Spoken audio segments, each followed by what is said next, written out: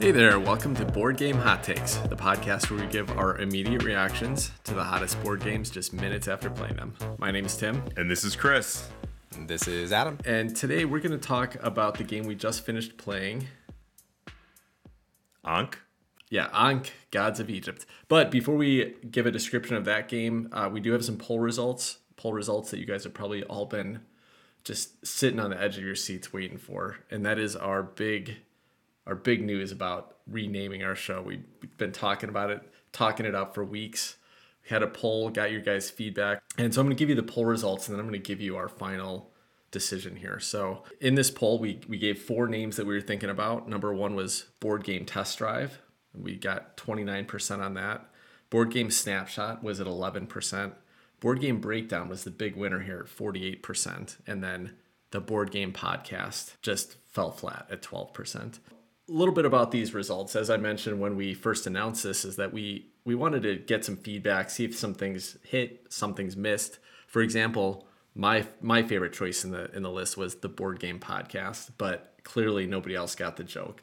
They didn't think it was as clever as I did. So not a lot of big fans there. We're just going to cut that one out. Tim, what is the joke there? Maybe you can explain it, and that'll probably Yeah, make the joke Because we're obviously not the board game podcast. We're like one of many, many, many board game podcasts. So I think it's clever. I thought it was funny. We're not even a particularly good board game podcast. Well, that's why it's a joke. That's what's funny about it. It's ironic. We could call ourselves the the less than mediocre board game podcast. That's a little too on the nose, though. There's no joke there. That's just like It's that's a little accurate. too close to home. All right. So the other one that didn't get very good results, which was Board Game Snapshot, and I was fine with that actually because I didn't really like that name very much. Chris, you didn't? Did you say you didn't like that one very much either? Yeah. Or you were good with that. You're fine with it. Whatever. Yeah, okay. whatever. Well, anyway, so we got to toss those two out, right? So it seems like we're leaning in on Board Game Breakdown. Perfect, right? Except a couple days after this poll launched, somebody was nice enough to tell me on Twitter that Board Game Geek actually has a running YouTube show called The Board Game Breakdown. It's run by the host Candace Harris, I think, who interviews different people in the board game industry.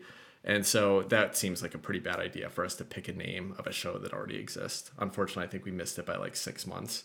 So we're not going to use that name. And that left us with Board Game Test Drive, which we were all excited about at various points, but we got a lot of really good feedback on here. A lot of people felt it was clunky. It was just a lateral move from Board Game Hot Takes, not an awesome fit for us. So we're not taking that one either. The big news that we've been announcing for weeks is that we're not changing our name at this point.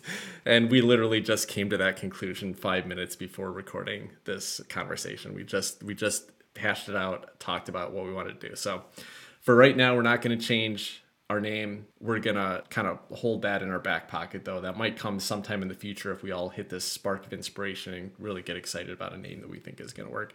But really appreciate you all being a part of it, giving us your feedback. And we did have some really nice comments from people saying that they liked our name, that it worked just fine. It told them what we were doing. Really good feedback from people telling us what they did and didn't like about these other names, and kind of helped us know whether this was a good move or a bad move or whatever. So as I mentioned to my co-hosts here, I'm kind of glad we're not changing it because now I don't have to go through all the work of changing the names through all these platforms and new domain name and all that stuff. Don't have to worry about that right now. Maybe sometime in the future. Any other thoughts you guys want to add in there? Yeah, the thing that really cemented it in my head was that if we changed our name, I could no longer make the joke with my son, Board Game Hotcakes. Can't argue with that. All right. Sounds good. All right. So we're sticking the way we are right now. Sorry for the big reveal of absolutely nothing. Let's go ahead and move on. So we're going to jump into a description of Ankh, Gods of Egypt. In Ankh, Gods of Egypt, you play as gods trying to maintain your relevance by fighting for devotion of the people of Egypt. The game board is separated into a number of regions based on player count. Each player starts with their god, one warrior, and a monument they control in one region, and there are also other uncontrolled monuments around the board. On your turn, you'll take 2 different actions, which may include moving all of your figures up to 3 spaces, summoning 1 new figure from a pool, gaining followers equal to the number of controlled or neutral monuments that you're adjacent to, and unlocking Ankh powers, which allow you to spend followers to gain a new ongoing ability, and possibly unlocking new types of figures for your pool. Each time a player takes an action, they move a marker for that action along a track, and when one of the markers reaches the end of a track, an event occurs. Each time an event occurs, players move a marker to the next space on the event track and trigger the next event. Events can include taking control of neutral monuments, separating a territory into multiple territories with a caravan of camels, or triggering a conflict. When a conflict is triggered, every player that controls a majority of each type of monument in a region will gain devotion, and then a conflict will trigger in each region where players will play a card from their hand, which may adjust their combat strength, and then add that to the number of characters they control. The highest strength wins the conflict and gains additional devotion, while the losing player's figures are sent back to their figure pool. After the third conflict event occurs, the two players with the lowest devotion will merge and will start playing a cooperative game as a single god against the other players. After the fourth conflict event occurs, any players that haven't reached a certain threshold of devotion will be forgotten by the people of Egypt and removed from the game. The game ends after the fifth conflict event, or it can trigger if any player reaches the top space of the devotion track. In either case, the player with the most devotion wins the game. There are a lot of other additional details that I didn't cover here, but that should give you a pretty good idea how the game plays. Ankh Gods of Egypt was designed by Eric Lang and is published by Kaman Games. All right, so we're back and let's talk about Ankh Gods of Egypt. All three of us played for the first time tonight, played on Tabletop Simulator, and got our first game of Ankh in. So I'm excited to talk about this game because for me, there were a lot of mechanisms here that were very unique. And it was not just one or two things. I think there's a big elephant in the room people are waiting to hear about.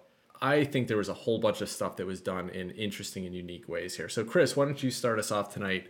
Anything that you wanted to bring up from a mechanisms perspective? Well, since you put me first, I'm going to jump right into the elephant in the room because it really is tremendously impactful here. And that is the culling mechanism that the game uses toward the end of the game. And there's two different ways the game does that. One of which is to combine two players, the two bottom players, about 2/3 of the way through the game, I think it was. And then when you get down to about 3/4 of the way through the game, it eliminates any players that haven't made it to a certain point on the scoring track. And my goodness, this was so huge. And in my opinion, in a not very good way. I did not like these mechanisms because, well, for a couple of reasons. For one, the whole combination thing. Well, I don't like co-op games generally. And so all of a sudden it turns this area control game into like this mini co-op. And that's just not my style. Not something I really dig. It didn't strike me as something that really evened the playing field. In this game, Tim and I got combined, and as much as I love being on a team with Tim, it just didn't feel like it really put us, at the bottom back into the game. It felt more like, I'm a big dumb loser, and let me find another big dumb loser, and then we can lose together. So there was that, and then the part at the end where you eliminate the players who haven't made it into the blue area of the scoring track. That one, I don't get that one at all. Because all you're doing there is making it so that one person or more people are just going to be sitting there doing nothing while the other folks finish the game. In our case, thankfully, the game ended very shortly after that, so we didn't get to that place. But I didn't see any reason for that one. But I'm dying to hear what you guys think to see if there's any dissenting opinions on that. Yeah, I have a dissenting opinion. I think you're wrong about the merge, Chris. I thought it was pretty cool. There's so many other cool mechanisms in this game, but since you brought it up, let's talk about it. I wanted to get merged. I wanted to be on Tim's team. I wanted triumphant come from behind victory with all these combo powers and all these things. And I was thinking of ways, I was planning for it. I was already pre-planning for ways to pull off this merged power with all these abilities. I was looking forward to getting in there with Tim, brainstorming and coming from behind. I thought it was cool. You know what? I like the little red zone cutoff too. It adds this tension to the game. You're like, oh my gosh, am I going to make it? Am I going to get eliminated? I think there was only, 2 or 3 events or 2 or 3 rounds or however, I don't know. They're not really rounds or events. That's some other mechanism we're going to talk about a little bit. But the game didn't go on much longer after that little threshold, after it was reached on the little board there. So I thought both of those potentially culling from, one player into a mega god, I thought those were great. Tim, what I pretty much agree with Adam 100% on this. I actually was really excited about the scenario about what set us up for the merge, and that coming up to that, Steve had a pretty good lead, right? About the time we were about to merge, Steve was like 4 or 5 reputation or prestige or I don't know, honor or whatever it is, points, basically points above us. I don't know what it's called in this game. Devotion. Okay.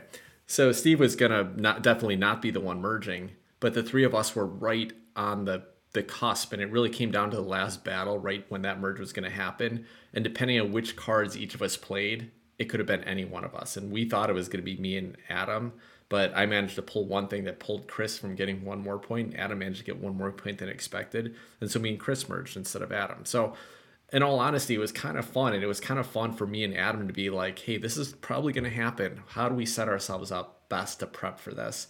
And so the people that were at the bottom were all kind of working together to be like, okay, we don't want you to get too far ahead because you're just going to fall back down. So how do you help me get back up there? So it was kind of like this little bit of cooperation in the middle to try to catch the leader. So I think it did actually help the people in the back just at that point. It let someone not get too far behind. And working together, yeah, it did turn into a cooperative game, but this was so short. I mean, what we play like 3 or 4 more turns or something like that from the time that we merged until the time that the game was over. Could have gone a couple more turns, but it didn't. Cooperating was okay. Yeah, I agree, Chris. I don't want to cooperate necessarily either. We made a couple decisions about like, should we move this here or should we play this combat card? But there wasn't that many things that we had to do cooperatively. But one of the things it did help for as far as coming from behind, it did 2 things. One is it combined the god powers. So now we had both of our powers to work off, which are not majorly impactful, but they did have some, both of us got to use the abilities on it.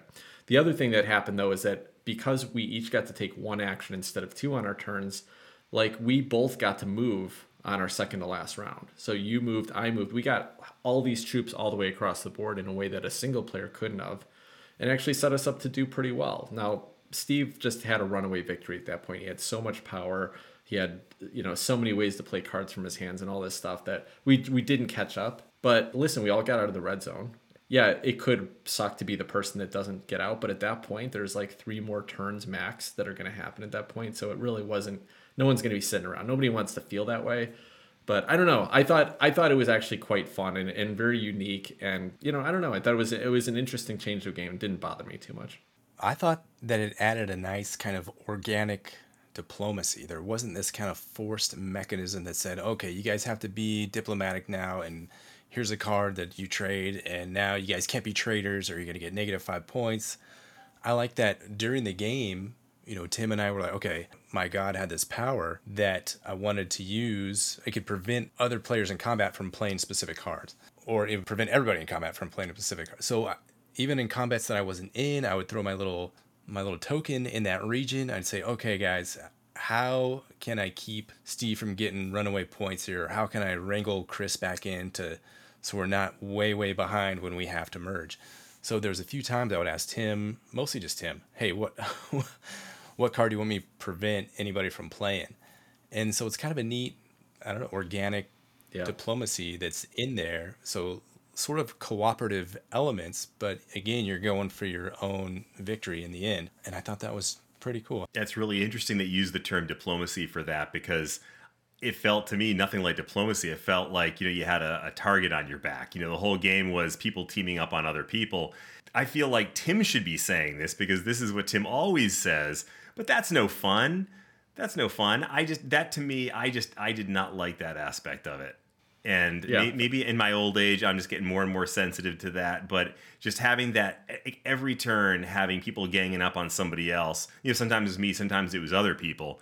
But I just didn't like it. Didn't enjoy that. Yeah, but that's area control, Chris. And the thing was though that people were always ganging up on the leader, and that's what should be happening in an area control game, because that's the only way you're gonna stop the person from running away. And the asymmetric powers and everything else. We didn't do a very good job, right? We let Steve get too much of a lead early on. But I also can understand where you're coming from, because right when we were coming up with that merge, it looked like Adam and I were going to merge, and so we were just like picking on you so that we had the possibility of pulling you back a little bit because we couldn't really touch Steve at that point. And so, yeah, you were the target of it for sure. Steve was the target of it a heck of a lot. So I'm sure he also felt that a little bit, although he did say when we all wrapped up that he loved the game, that he had a great experience with it. So that's three out of four of us that were complaining during the game about this. And I think Adam was the one exception because you always complained about that. And and Adam probably was complaining in his head but wasn't saying anything.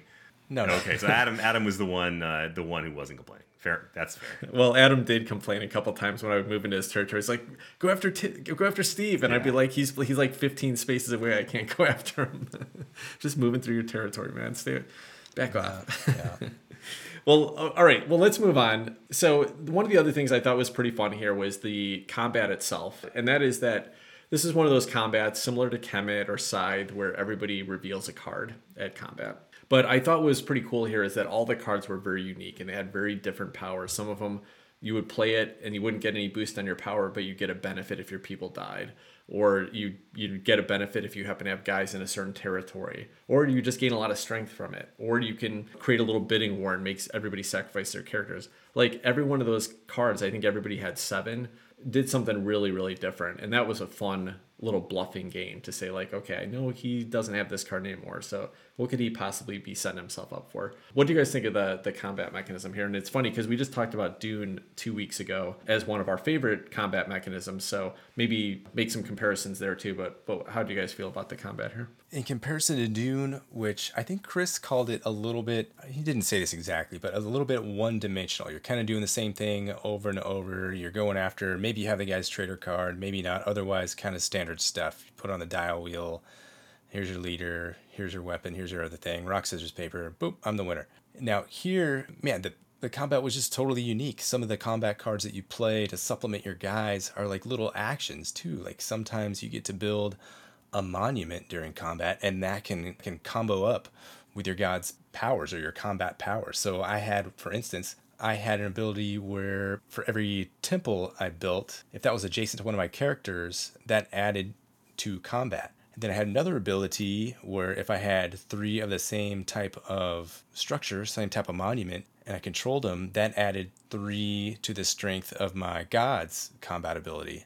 I never got to use that one. I was setting up to use it for the next round, but it never happened because Steve took the victory. But you can see these kind of compile and can make your guys stronger if you're using them correctly. So the combat here was fascinating in that it adds kind of more to the board or more to your actions. It's not just here's your strength, here's your defense. It's really dynamic in a way that I haven't seen in any other games. Chris, what's your take? I really liked it as well for the same reasons. I think it was dynamic. There were those cards that weren't even necessarily related to combat. So building a monument, for example, it basically let you take a combat scenario and do something non-combat related that got you points. And I thought that was pretty cool. And there was the equivalent of the Loki cards from Blood Rage where you got big points for your guys dying in combat. And I thought that was pretty interesting.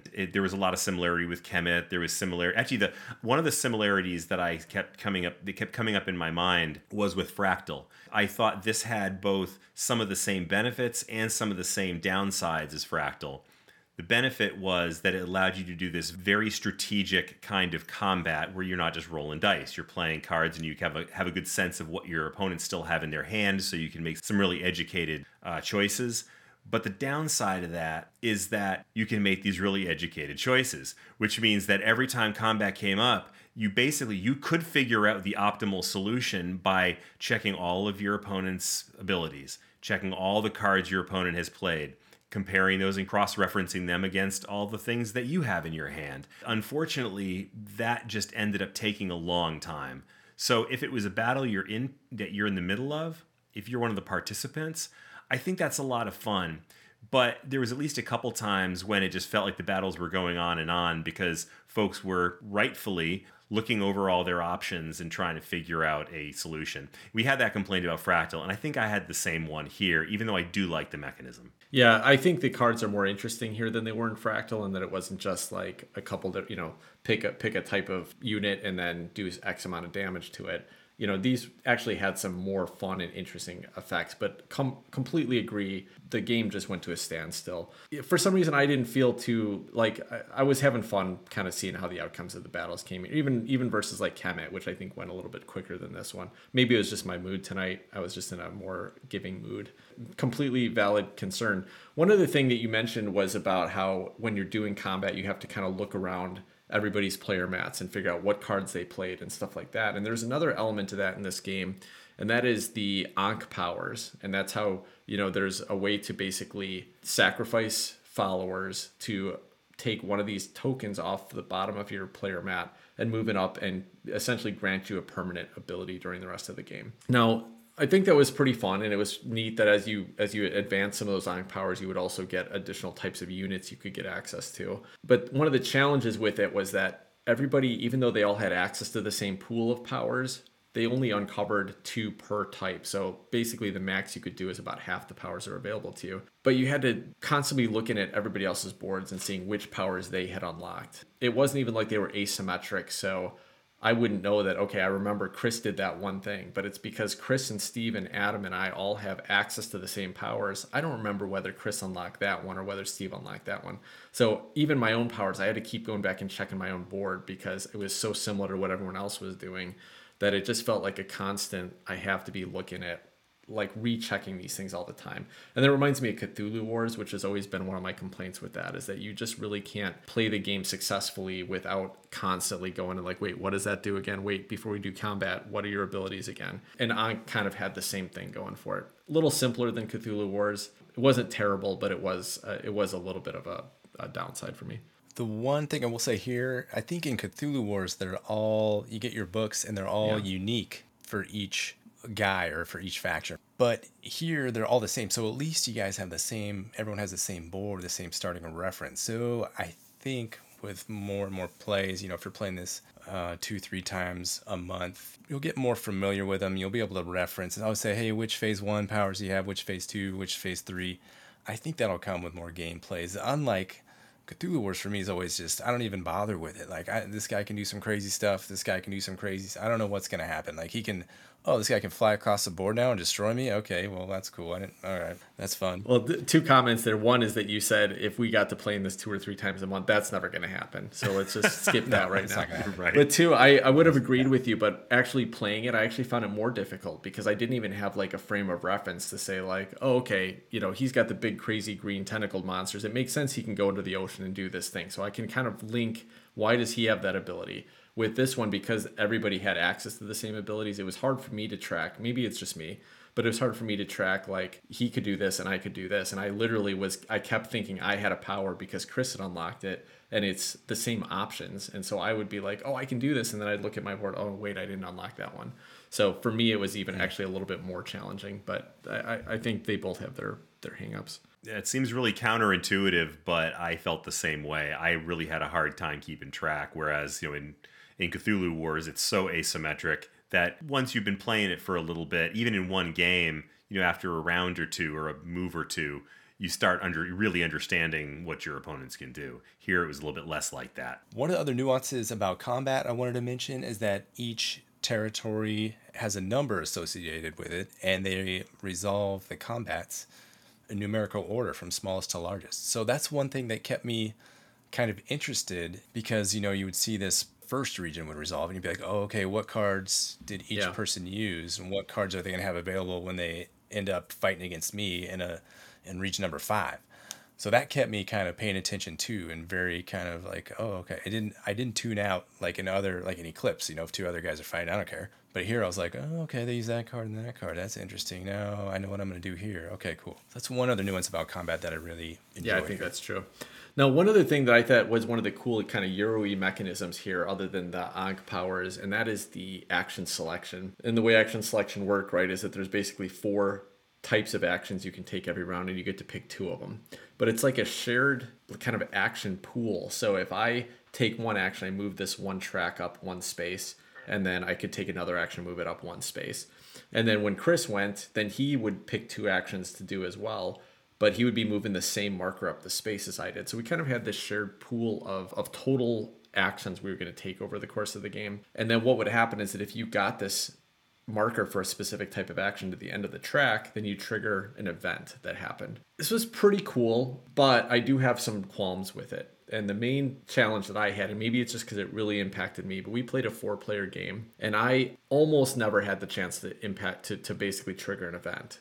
I think it was just completely based on turn order, where I would get done with my turn, and I would have had to take an action that set Chris up to be able to take an event, and then he would take another action that would someone else up for event, and then he would take the event, and then Steve's set up for it. And then by the time it got back to me, all the events had been triggered, and there was no possible way for me to trigger an event again. Maybe just completely random this time. Maybe it was bad planning on my part, but it did feel like those events were pretty important. They let you take control of temples, which were hugely impactful on scoring. They let you, set the boundaries of some of the territories with the camel mechanism, and they let you start combats and get the tiebreaker token. It felt very arbitrary as far as who was going to be able to trigger those events. So, to me, it was a clever idea when we started playing. I was like, I really like this. This is pretty neat.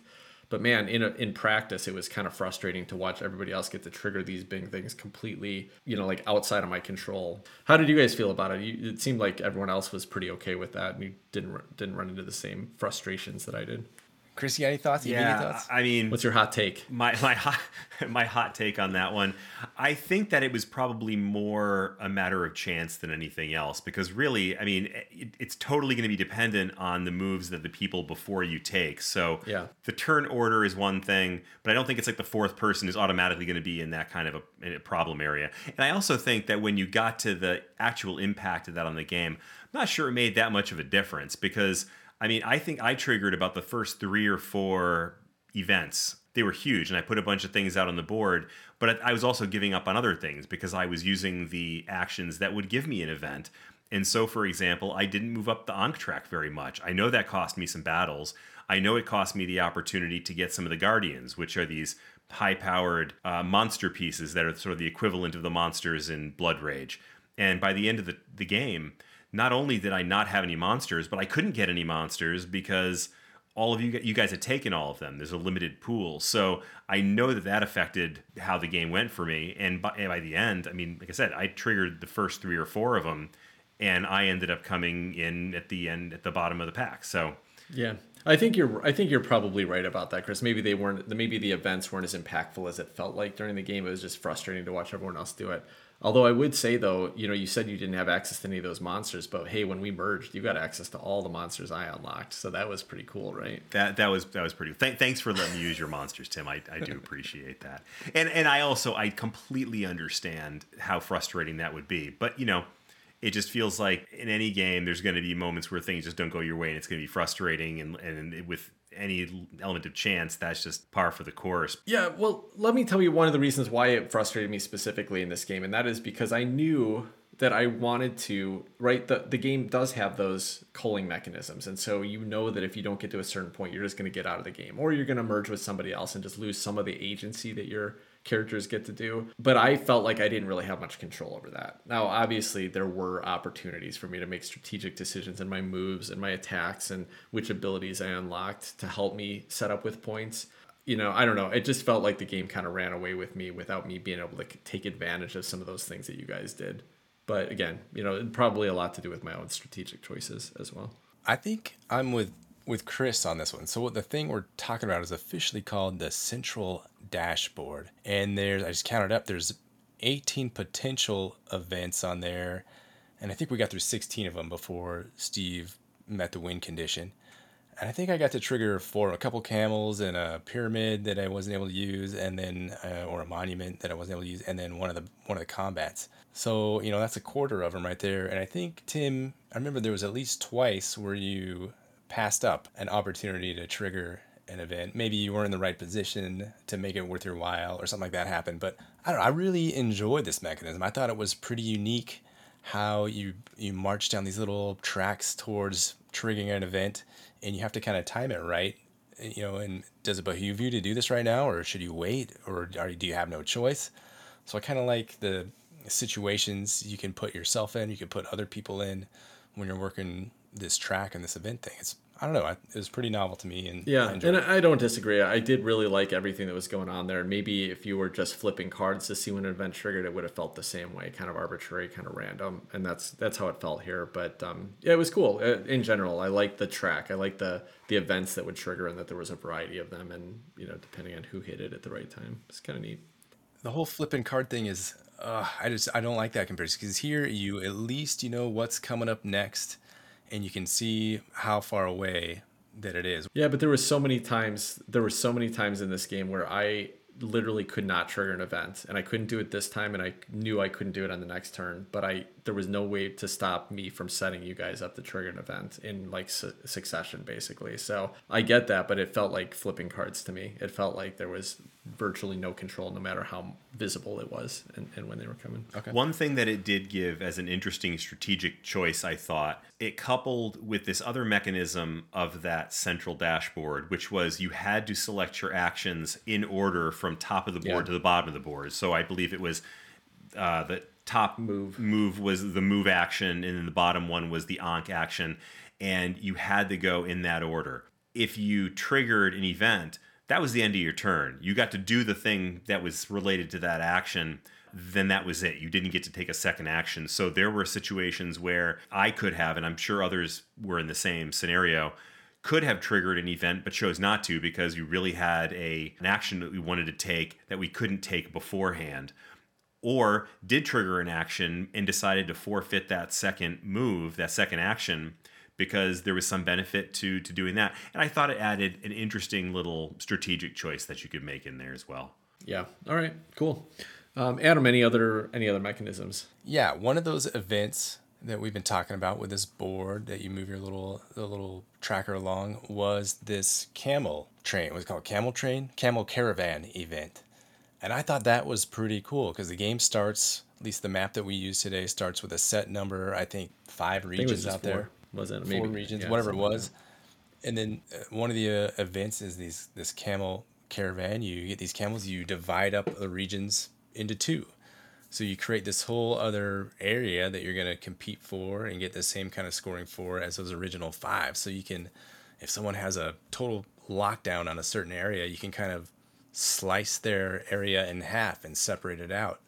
And all these adjacency rules get broken. They might lose some of their strength by doing this. You might be able to move in there and take advantage of that. So I thought this whole camel caravan mechanism was kind of cool. Chris, you're saying you weren't the biggest fan of it? No, I actually liked the mechanism. I thought it was really cool. I just thought it was weird that they chose camels as a way to separate off the different areas. I mean, sand dunes or something or a wall might have made more sense. I just thought that was a weird stylistic choice.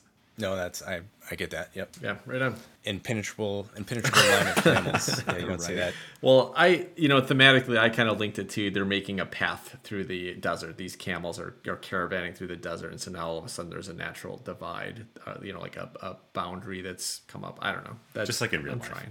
I'm trying here. Well, since we're kind of nudging into theme and production here, why don't we talk about that a little bit more?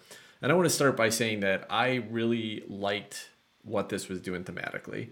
The game was all linked about being a god and trying to retain the devotion that your followers have. So your resources, like the one resource that you really got and spent in this game, were followers. Just thematically, and thinking of like old school Egyptian gods, yeah, they don't care about the followers. Like they need a lot of them so that they can just sacrifice them for whatever thing, right? It's like very biblical. Just sacrifice people and to get what you need or whatever. So that was pretty fun. But also just the whole ancient Egyptian god situation, devotion was the winning points. You needed to have more followers. And then if you didn't have enough followers or you didn't have enough devotion, you were irrelevant. So people started to forget about you and they started to be like, oh, wait, was this god or this god? Okay, I guess they're just the same god in my mind, right? And so over time you just merged. And then eventually, if you don't have enough devotion, you're just not irrelevant at all and you're out of the game. Nobody cares about you anymore. You're a dead god.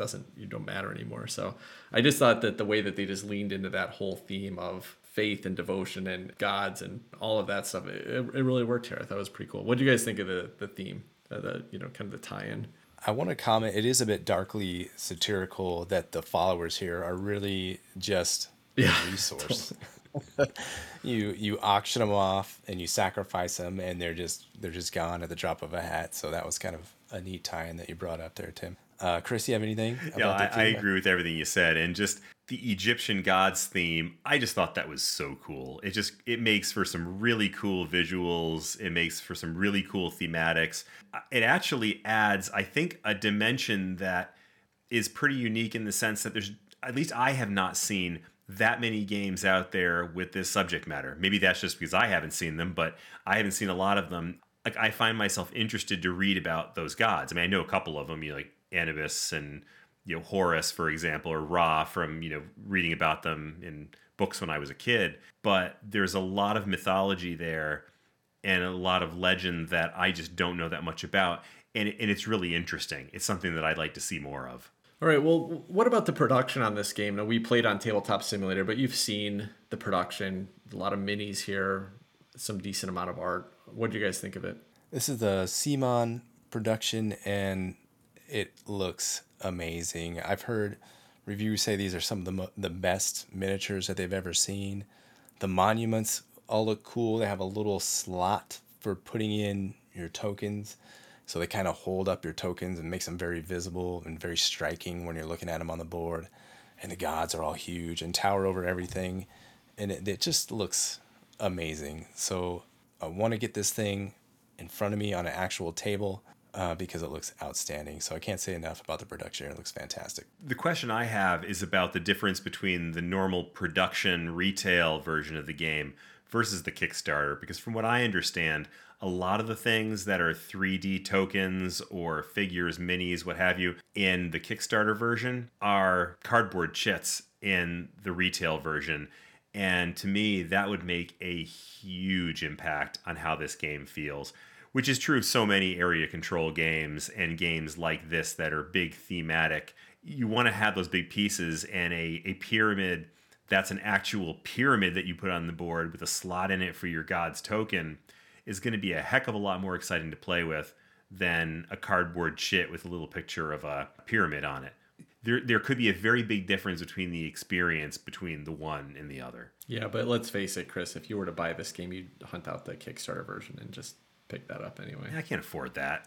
Yeah, well, I the couple things I want to call out, like the art here surprised me because I would have thought they were so focused on the minis, and thinking back on Blood Rage, right? Like, I actually don't like the artistic representation in that game. The minis are cool, the monsters are cool, but other than that, I don't really care about the art. And this was completely the opposite. The board, again, kind of going against Blood Rage here, I never liked the board in Blood Rage. It's very plain, it's very boring and generic. And this one, it's just got such great illustrative style. It's a hex board, but it doesn't feel like a hex board. It feels somehow that it's laid out in a way that feels like a true map of Egypt with the Nile running through the middle of it. It just something. It just works really well. The artistic direction they took with the game board was fantastic. And then the god powers, the god cards that you've got, and even your combat cards. The gods were cool. Really, detailed illustrations of these really cool monster looking creatures. The combat cards you had all looked like just hieroglyphic. So that it fit with the theme really well. They didn't go super detailed there. They did something that just, kind of drew the theme in without going overboard. So altogether, I thought the package as a whole here was great. And I would also love to play with this game in person with those huge god minis on the board and all the other minis and the pyramids and all that stuff. I think it's pretty awesome. I want to emphasize your comments about the map from both you guys. It's almost like a topographical but lithograph kind of combination situation with these really kind of fine lines and different brush strokes going through. It's just very beautiful and fun to look at. It's pretty amazing. I haven't seen anything quite like it. It's really nice. Yeah, and it wasn't hard to tell either. As thin as the lines are between the hexes and stuff, it's always very easy to see where spots ended and began. The natural territory marks on the board are all like the rivers or lakes and water, so it's very easy to tell the difference there, and they did a great job of laying that out without getting in the way of the characters taking up the space and things like that. So yeah, pretty great. I remember looking at this when it was on Kickstarter, and I think one of my turnoffs of it at the time was that they did not have this finished board artwork, and it just seemed very plain what the board looked like. And I was kind of like, oh, that doesn't seem great. Like, I don't want to play with this thing. But after seeing this, I almost, I kind of wished I backed it because it looks so awesome in person. But anyway, we'll get into a little bit more about our thoughts about whether we would maybe have chosen to back it now that we've played it. But from a production perspective, I don't have a single complaint here. I thought it was great. Anything you guys found flaws with, or things that you didn't like about the production? Not a one, honestly. It was gorgeous. I don't have any immediate nitpicks that I can think of. All right, cool. Well, let's jump into our next question, which is, what were your memorable moments? Any moments that stood out to you in this gameplay? Adam, what about you? I think coming into that merge, Tim, where I really thought it was going to be you and I. So I was planning on it. I was like, all right, how can we make this work in our favor? And then all of a sudden, boop, my little token is right on top of Chris's, which means I am no longer in the bottom two places. So I was like, oh, okay. Going into the very end there, that last combat, I got 5 points or something like that. And I was ahead of Steve for a half a second. And then right after that, it goes to the next sector up, and boom, he wipes out everybody and gets 3 more devotion and wins the game. So I thought I had a brief chance there to win it all, and then it got taken right out from under me. What about you, Tim? Yeah, a lot of that big moments here, a lot of big memorable moments, and the merge was one of them, but not even the standout. I think there was a couple of combats where it was just, it's that bluffing game. It felt like, oh my God, as long as he doesn't play this one card, I'm set. But I'm sure he thinks I'm going to play this one card, and I was always wrong. I'm obviously terrible at that game, but it was fun. It was fun to have those big, I'm going to commit everything in here, and I know I'm going to get this guy, and then I failed. But it was never that painful. This is one of those games where it's like all about combat. It's like that Dune game we played a couple weeks ago, or Kemet. You go in there, you have to fight because that's the only way you're going to get anything. But then if you lose, it's no big deal. You go into another conflict. In fact, even in the same round sometimes. And so you could play 2 or 3 conflicts on one turn. And so it never felt too bad if you got beat down. There's always another opportunity coming up. What about you, Chris? My big moment is the same as Adam's, but this is like, I'm going to give you the Rashomon version where it's like, so this is it from my perspective. So here we are, a good third of the way through the game, and Steve and I just cruised off to a really early lead, and I was like, just, kind of looking behind me going, look at those suckers back there. And you guys are kind of wallowing back there in your I'm about ready to get merged zone. All of a sudden, you guys start creeping up. And then all of a sudden we're at the point where we're getting ready to have the merge. And Adam, who was so very excited about merging, he said, chose not to merge. And and I ended up merging with Tim instead. So I question whether Adam was really that excited about merging, but that's neither here nor there. Hold on. Tim, hold on a second. Tim could have played. Yes. Tim could have built a monument, I believe, that would have caused me to merge. It would have given you a point. You would have surged ahead one. So it's really, you need to be looking at Tim here, who decided that he wanted to be merge buddies with you. That's what I thought. Chris, I just love spending time with you, man. I just love doing things with you. What can I say? I do think it's interesting that you used Rashomon as a reference when you really should have saved that for the Rising Sun review at some point. But touche.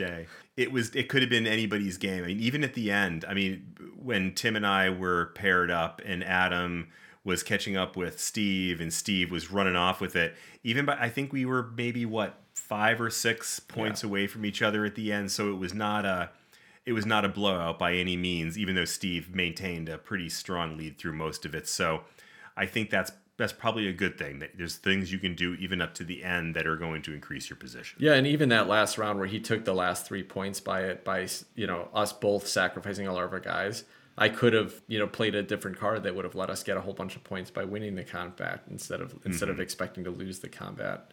So yeah, there was definitely some opportunities to just surprise them with the right card and move things in a different direction. All right, cool. Well, would you guys request to play this game again? How about you, Chris?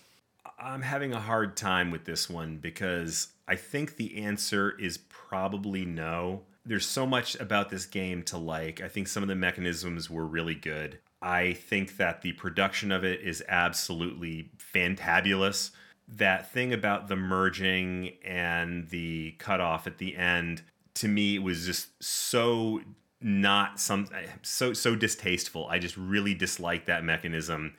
And to me, that would kind of kick this game out of my I'd choose it mode, because there's too many games that do this stuff and do it better. That combined with the fact that it felt so complex. I mean, there were so many rules checks. I mean, this is supposed to be like an hour and a half game, and we, I think, packed it into a nice svelte 4 hours. That felt like a little bit too much. Now, having said that, if I played a couple more games of it, I might feel more streamlined to me. I'm sure it wouldn't take that long. But in reality, if I can bust out Cthulhu Wars or even Kemet or Blood Rage, I don't think I need to put up with the things about this game that I didn't like. So I'd play it again, and I think I'd probably enjoy playing it again, but I probably would not ask to bring this one back. I think it would go faster on another play. I think most of our rules checks were pretty simple things that we just wanted to, make sure we got right. And we were also working off like a prototype rule book. So sometimes you check a rule and be like, that still doesn't seem right. Then, let's go search up the real one. So yeah, there was some of that playing on Tabletop Simulator without none of us having played the official version before. That said, I think I probably won't request to play it again either. I enjoyed it. I liked a lot of the mechanisms here, and for a troops on a map game, I thought it was fun. I had a good time with it. I think the key is, and we just talked about this around Dune, what makes me happy with an area control game is it plays in an hour. So I'll take Blood Rage or Dune more likely than I will sit and play this for 3 hours, because this is the same reason why I'm not going to be searching out Kemet. Both games that I think, they share a theme. They both have some unique mechanisms that I enjoyed, some little bit of kind of resource management type of mechanisms to go along with the area control. And I thought they were both clever and fun games, but it's not really my type of game anyway. So it kind of has to be really special to be something I'm coming back to. That said, I didn't have any problem at all with the merge mechanism. I knew it was there from the beginning. When you're in last place, you just got to plan for it. So it's kind of fun to try to prep for it and plan, and then can we exploit the fact that this is going to happen.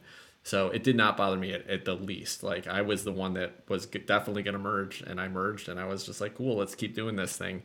That's something I have heard other people criticize and not be happy with, but that wasn't a problem for me. It was really just the length of the game that dinged it a little bit for me, but I still had fun with it. What about you, Adam? Chris wasn't planning on the merge the whole game, whereas you and I kind of were, Tim. So I wonder if that kind of affected, a mindset shift like that kind of. Yeah, a little stung a little bit. He felt like he had a chance. Yeah, to like that, a kind of a stand out, like a jolt. That's probably true. I would request to play this game. If I had 3 hours or so set aside in an afternoon or a night, and I was mentally prepared for a longer game. I am kind of starting to favor these hour-long games, like Smartphone or Dune, Game of Conquest and Diplomacy. Something that can get played relatively quick. They could play over and over, maybe play it twice back to back and explore it a little more. But this game intrigued me enough. I thought there's plenty more here to explore. There's all kinds of modules and this and that you can throw in, but this game that we played by itself standalone was fantastic. There's some things we didn't even talk about. How the characters can occupy hexes, and that could kind of block out movement, so you can sort of block portions of the board from other characters being able to get through because characters can't land on other. We didn't even talk about. So there's just a bunch of kind of stuff that was emerging as we got towards the end of the game that I was like, man, this is really neat. There's a lot of things here to look at. So I thoroughly enjoyed this one. I would request to play it again. Yeah, and I'd be happy to play it with you. And one of the other things that I didn't mention earlier was that there are a whole bunch of scenarios to play here, which is kind of neat. So you're not always just playing the same game and distributing asymmetric powers or whatever. The scenarios are set up based on player count, but you can also kind of choose different types of scenarios. And then there's a whole bunch of modules, as Adam mentioned, that could come in here. And we saw some of the module components out on the board, even if we didn't play with them, and they look cool. Like there was this whole government little player board that had all kinds of stuff going on.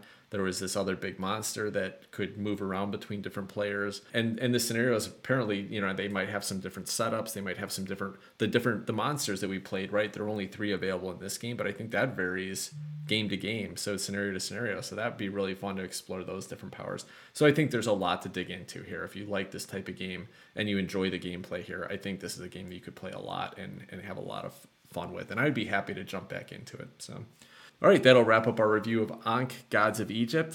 We're going to talk about a themed cocktail, and we're going to be talking about some games that we've had on our table right after this.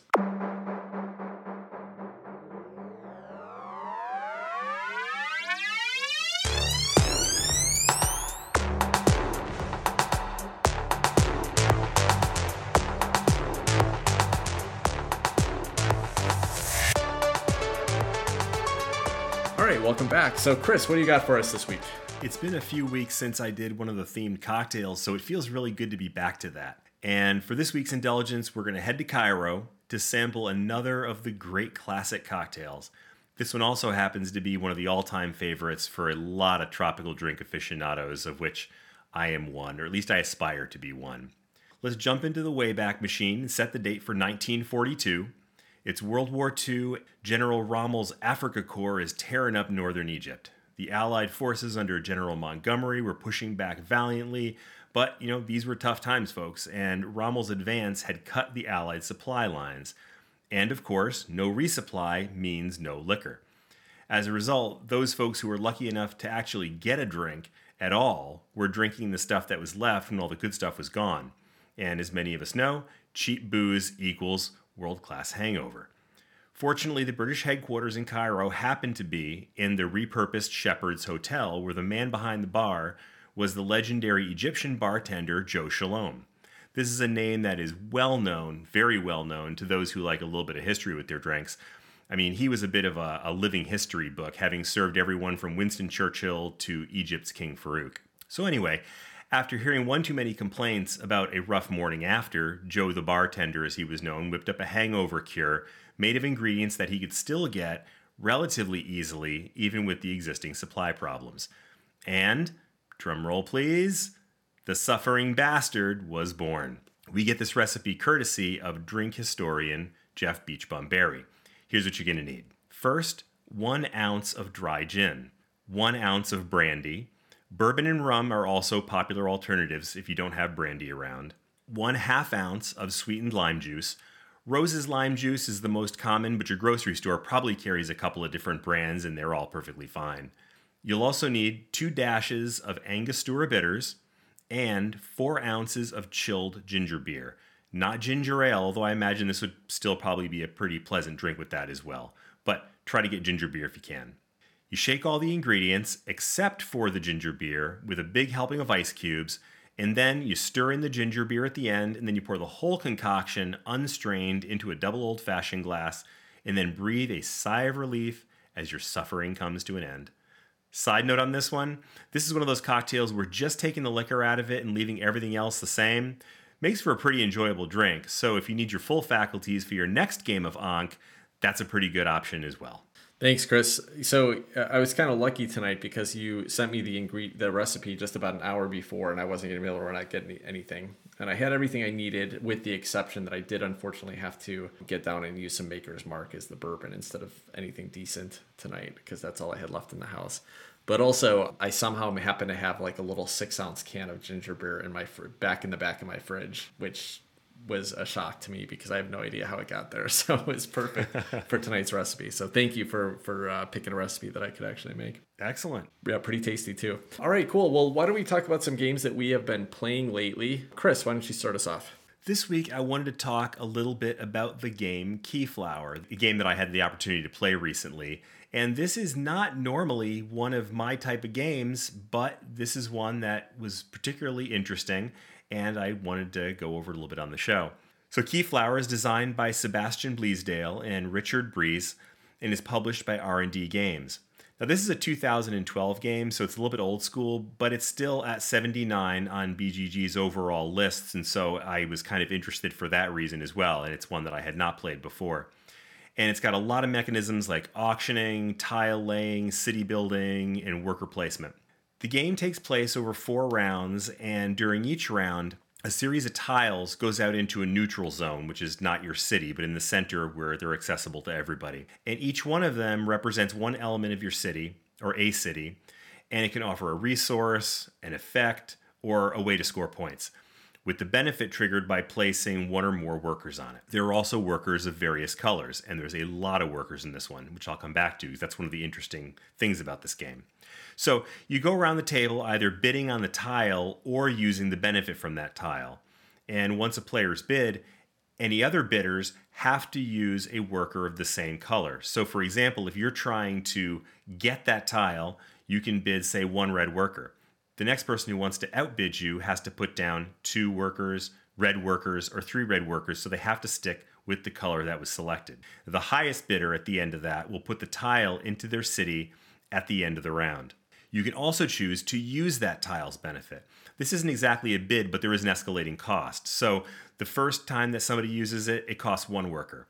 Subsequent times, it increases the cost by 1. So the second person to use it will be 2 workers, and the third time 3 workers. Again, all having to stick with the same color scheme we were talking about before. So whoever places the first worker there to use the space, you have to stick with that same color. So it means you have to have workers of that color available to you.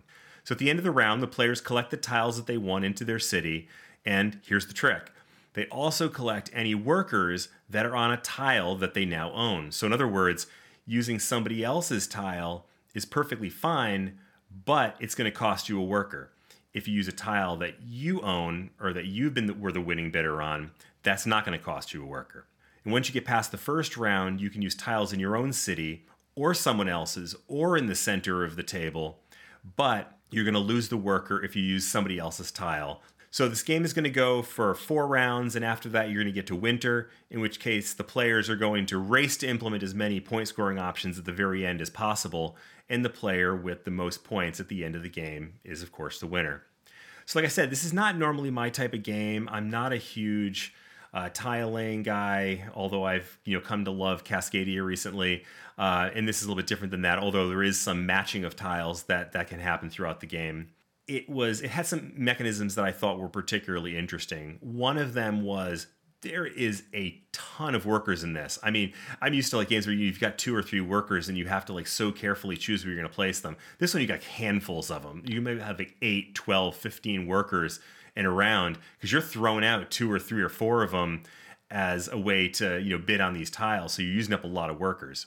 And the other thing that I thought was particularly interesting about this was that you have to move resources in order to use them. So when you're in your city, you can also upgrade the tiles in your city. So you may get a basic benefit, or you can upgrade it by spending resources in order to flip the tile and get an upgraded benefit. But in order to do that, you actually have to move those resources to that tile. The movement action is one of the tile-based actions that you can use. So you have to use a worker to go to a movement tile to move pieces of resource from one location to another before you can actually use them. So that was a particularly interesting thing as well. And there's also an element to this where you you're keeping secret the workers that you have. So you have a little shield so people don't really know what color workers you have, how many workers you have. So there's a little bit of a mystery there that you're trying to kind of keep that information from people. This reminded me a little bit of Furnace, in that you were bidding and there was a benefit. Even if you didn't bid or you didn't win a bid, you still got some benefit. But you brought the pieces that you bid on into your city, and then we're trying to do things within your city as well. So, I mean, not a huge similarity, but it definitely did have some of the same feels as that. It's a good, solid game. This can be played pretty quickly, even with some of the complexity that's in there. I think when we played, we had a 6-player count, and it took us about an hour. So I thought that was pretty reasonable amount of time for this. And the bidding caused some interesting player interaction. It wasn't too restrictive, which is one of the things that I really liked about it. One of my big complaints about worker placement games, a lot of Euro games, is this intense feeling of restriction. In this game, you didn't really have that because you weren't the only it wasn't like one person could use a tile and only that person. You could have multiple uses. It just got more and more expensive to do that. Or if you were unable to win a bid on a tile in the first place, you could keep going back at it by bringing more pieces to the table, more workers to try to bid on those tiles. So it added some interesting mechanisms, backed off a little bit on the high restrictiveness, and as a result, I thought it was a pretty fun game. Probably not my first choice again because it's just the type of game, but I enjoyed it. Yeah, I was gonna say, Chris, this is a game that's been high on my want to play list for a while, but I never would have expected you to, to enjoy this game. So it's not one that you would ask to play again, then. You know, I feel like my world is falling apart around me because I'm kind of inclined to say yes, I might ask to play Keyflower again, but Nice. no, I probably wouldn't ask to play Ankh again. So, yeah, I think I probably would. Part of it is the investment, which we were just talking about. It's not a huge investment. It's a fun game. It's got some interesting stuff going on, and the investment is not huge. I mean, if you can play this game with 6 players in an hour, that's pretty reasonable. Yeah, that's pretty impressive. I did not realize it was going to play that quickly. My second question was, how was the analysis paralysis in this? Because I think it feels like there'd be a lot of decisions from what I've seen of the game. Did you feel like you kind of get stuck or was it pretty easy? Like I have to do this thing to do this thing, so I'll just rush right into it. It moved pretty quickly. I mean, I felt more analysis paralysis playing Ankh tonight when I was trying to figure out the perfect combination of cards to beat somebody in a combat than I spent doing in Keyflower. That moved along pretty quickly, and I don't recall there being any times when a person took more than a minute or so to get a turn done, and usually they were super quick. Especially, that's another benefit of having a high player count. You have a lot of time to think about what your next turn is going to be while everybody else goes around the table. But I think you'd love this one, Tim. Yeah. I think this is a game you'd really enjoy. Yeah, I'm excited to play it. I feel like I think it might be on Board Game Arena now too, so I should probably try to knock out a game and see how it goes. This is a game I keep hearing about, and it's like you said, Chris, it's from 2012, and I keep hearing good things, and it's still in the top 100. So I also want to play this game. It's piqued my interest. It keeps coming back. I keep hearing about it. I want to play this one. Cool, Adam. Anything? What have you been playing this week? Well, I talked about it in the last episode, maybe the last couple episodes, but Brian Boru, High King of Ireland, I got my copy in. This game is by Per Sylvester, and the artist is Deidre Dabara, publisher's Osprey Games. Punched it when I was down at Sarah's. The baby started acting up and this and that, so I didn't have a chance to play it. I got it home, and it says it requires 3 to 5 players. That's a resource that I didn't have. So what I did was play this four-handed by myself, and oh my goodness, I love this game. I can only imagine what it's like playing with real people. It's got to be amazing. The art here and the color palette, almost everybody universally around the globe says this thing is beautiful. I think I've heard one detractor to the art, and that's all I can think of. I wonder who that could have been. And I quote, I don't know. It's ugly. Ugly, I say. Ugly. This game's beautiful. It has like a little spot UV, not only on the box, but also on the map. The cards are beautiful. Deidre DeBar is the artist here. She has a little comic book in Ireland, and her art, it's just darling to look at. So it's a trick taker, right? Kind of like, but not in a traditional sense. It's kind of like Shamans, where a person plays a suit, and you don't have to follow suit. You can play off suit, and you get to pick one of the so-called lesser benefits at the bottom of the card. But if you do win the trick, you get to place a token in that region, and there's kind of 8 regions in Ireland, and then there's area control involved. So that's kind of where the bulk of the points are going to come. But I want to talk about the so-called upkeep phase of this game, and that's where you resolve these steps kind of in order, and those kind of cascade and may affect steps later in the upkeep phase. So this is just fantastic to me. The first part of this is this marriage thing where you work yourself up a track, whatever, but it's represented here. You marry some eligible bachelor or bachelorette. Those go into your hand. You get those for points, and there's also a benefit on those. Maybe that gives you another area in a region you get to place your token on, so that you might gain the control of that region once you get to that point of the resolution. Or you might get this other token that lets you get more points if you defeat the Vikings, which is the next part of this whole thing. Is the Vikings come to raid. If there's any Viking tokens left, and if you have the fewest Viking tokens, boom, then whoever has the most Viking tokens gets to put a little token on top of one of your regions that negates that, as long as that Viking token is on there. So you don't get to count that towards your area control. Whereas if you do have the most Viking tokens from the cards you played during the round, you get to now grab one of these sort of little prestige or these little shields that say, hey, I fought off the Vikings, and you get to add points, and that's cumulative. So say you fought off the Vikings 3 times or 4 times, then you get however many of those tokens. That's how many points you get. Next up, you go over to the kind of little church mini game. If you have the most tokens in this little church area, you get to build a monastery and add that to one of your regions, to one of your little cities, and that city counts as double for the area control. And then you clear those tokens off, and the second place gets it. So each of these kind of has a similar aspect where second place in each of these region gets a little bonus as well. And that's kind of how this game goes. It goes around and around and around. You do that 4 or 5 or 6 times, depending on how many players there are. And that's the game. I think we would love this one. I hope we would love this one. I want to get it played. As far as I know right now, there's no online implementation, so it might be a while.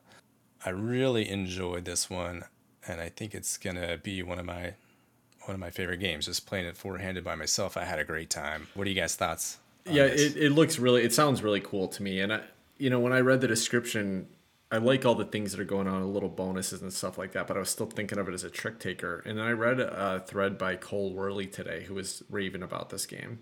And he said many, many times that this is really a mid-weight Euro game, basically. The trick taking is kind of just your action selection method. And I love the concept of that they used this clever little mini game of trick taking to just kind of choose what actions you're going to do.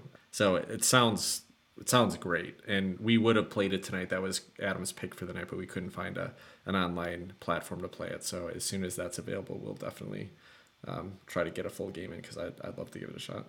And Chris, as your tastes are in flux, perhaps the tides are changing. Does this game hold any interest for you? Yeah, it sounds like fun. It does sound good. In the trick taking, I think one of the things that I dislike about trick taking, or I did dislike about trick taking, is the blandness of it. Just the straight card game. It's like, just give me a deck of cards and play a game. It's like, why act fancy about it? And this all goes back to Capital Lux 2 Electric Boogaloo. And I think Shamans opened my eyes to the idea of having a trick-taking game where there were other elements to it. And I think that makes for a much more interesting combination. And it sounds like this one, there's even more going on than in Shamans, for example. And so I'd love to give that a shot. Right on. So I also have had a pretty fun game on the table this week. It's a recent game by Stefan Feld with the art by Dennis Lauhausen, and the game is Bonfire. This is published by Pegaspiel and I think Hall Games in the United States. But I'm not going to go too much into detail here. It's a fairly heavy game with a whole lot of things going on, but I wanted to call out a couple parts of it that I really like. Now, this game has a very weird theme, something about your gnomes and your bonfires have gone out and you need to go find somebody that will help you relight them, except you need to do tasks for them before you will. I don't know. Who cares? This is Stefan Feld. It sounds like the things I did last week. Yeah. So, pretty run-of-the-mill thing. How's your bonfire? Did you get your bonfire lit? Well, I had to get the gnomes to do the things. Freaking first. gnomes. Then, yeah. So it's cool that they put, Stefan Feld is known for very dry Euros with lots of browns and beiges, and somebody decided to put maybe it was Stefan Feld, I don't know, but somebody decided to put a colorful fantasy theme on this, and I really appreciate that they did that, even though the theme is fairly nonsensical. But basically, there's a whole bunch of different mechanisms you can do. There are two things I wanted to call out. Number one is that the action selection mechanism in this game is really, really fun to me. So everybody has a board in front of them that is a bunch of, just squares. So it's kind of like you're going to be basically placing tiles on these squares on your board. And everybody has, I think, 8 of these tiles that are kind of 3 by 1. So it's like each of them has 3 little squares in them, and each of the squares represents a different action that you can take on a turn. I think there's 7 different actions. So when you start the game, you get one of these tiles randomly get placed out on your board, and you're going to get those 3 action tokens. So those are the 3 action tokens you can use. Once you get down to 1 action token left in your supply, then you can place another one of these tiles, but it has to be from the top or the bottom of your remaining supply. So you only have 2 choices of these 3 by 1 tiles to put out there, which are going to give you 3 more tiles, but you place it on this grid, and if you can place it adjacent to another icon of the same type, then you get 2 of them. Or if you had 3 in a row, you get 3. So as the game goes on and you're kind of building out this grid, if you can plan well, you can get, like, instead of 3 action tiles to play with over the next few rounds, you might get like 5 or 6 or 7. And then there's a couple places on the board as well that will give you a bonus, like wild action token or a wild resource or things like that. So that part of it is really fun and clever to me, and I really enjoy that that the way you get to choose your actions is based on this little puzzle that you got to do. But with the actions, there's a whole bunch of stuff you can do. There's a area of the board where you can move a boat around and go to these little islands. And if you go to an island, you can turn in resources for a quest. And so this is the second part of the game that I really love. But quests are just these little circle tokens, and each of them have completely different things on it. And there's stacks of, there's probably like 60 different little quests in the game. And they can be as simple as have 3 of the same type of resource, or have collected 6 of a specific type of action token, or complete 3 of your bonfires. All kinds of different things that you can do. But basically you have to go and complete these, grab these quests. When you do, you bring them over to your main player board. And one of the goals of the game is that when you complete one of those quests, you can flip it over and it's going to be worth endgame points. And at the same time, then you get to take the little apprentice gnome that's sitting next to that bonfire and then move them out to a main board where you then get another bonus action. Again, there's a whole bunch of other interlocking mechanisms that are happening here, but I love that the whole game is driven by completely random quests that you have to go and collect. You have to take actions to go and collect them, and then take actions to try to complete them. And that's one of the ways you're going to score points. There's a whole bunch of other ways, but that's my favorite. I love when you have just these little mini quests you have to do during a game, and it kind of drives what you're trying to do with all your actions. So this game all pulls together into a really fun package that I've had a lot of fun with. I played a 2-player game with friend of the show, Scott. Scott made me say that, so there you go, Scott. And then also I played a couple solo games, and it's a really fun solo implementation. I think this game is one I'm going to be going back to fairly frequently. I'm having a fun time with it solo, and I'd love to play it with other people too. There's a couple mechanisms here that are probably a little more complex than they need to be. So this game probably could be a degree or 2 lighter in weight and probably even be a better game. But it doesn't bother me too much. It's fun. It's been fun to kind of explore those, the variety of mechanisms. Just a couple of areas of the game where you're kind of like, okay, so if I want to get this done, then I have to do this first, and then I have to do this, and then I have to do this. It's one of those types of games, but not too bad. It clicks together pretty quickly over a short period of time. That's really the only complaint I have about it. Otherwise, it's fun. A lot going on in this game. The heaviest Stefan Feld game I've played so far, and I really like what he did here. Also, the most thematic Stefan Feld game I've played. So got a few things going for it, and I'm happy to have it in my collection. Thematically, this just sounds bizarre, but in a good way. It sounds interesting. Does it feel like the theme is worked into the game, or is it just kind of tacked on because it sounds pretty interesting? No, the theme is definitely integrated. It's not a very sensical theme in the first place, but all the actions you're doing are interacting with the different components of the story of the theme. So I think for tying a theme into a Euro game, I think they did a perfectly fine job with it here, and it does work. It's just a bizarre theme. Like, it just, I kind of half told you the story of it. None of it really makes sense. There is also a little bit of a kind of a cool tableau building thing where you can recruit these other specialist gnomes, and so they all have like special abilities. So, and I love that in a game too. I wanted to focus on the goal mechanism, but the fact that you can kind of build up and get better at certain things, but you can never get more than 6 of these specialists. So you're kind of, racing to get the one that's going to work the best to help you drive your strategy forward, and then try to pick up the goals that will work with that strategy. So it's kind of this fun little thing of putting these different pieces of a puzzle together to race to get to the end of the game. And I've liked it a lot. This is probably not one that I would ever ask you guys to be like, yeah, we got to play this one on a Monday night. It's just it's a little bit too heavy and weird to to flow well, and I don't know. You probably wouldn't like it as much as I do, but I'm really having fun with it. All right, well, I think that will wrap up our episode of still remaining board game hot takes. If you have any thoughts you want to share with us, or questions or comments, feel free to reach out to us on social media. You can find us most frequently on Twitter. We're all pretty active on there, but you can also find us on Facebook or Instagram if that's your platform of choice. Until next week, take care, everybody. Good night, all. Bye-bye.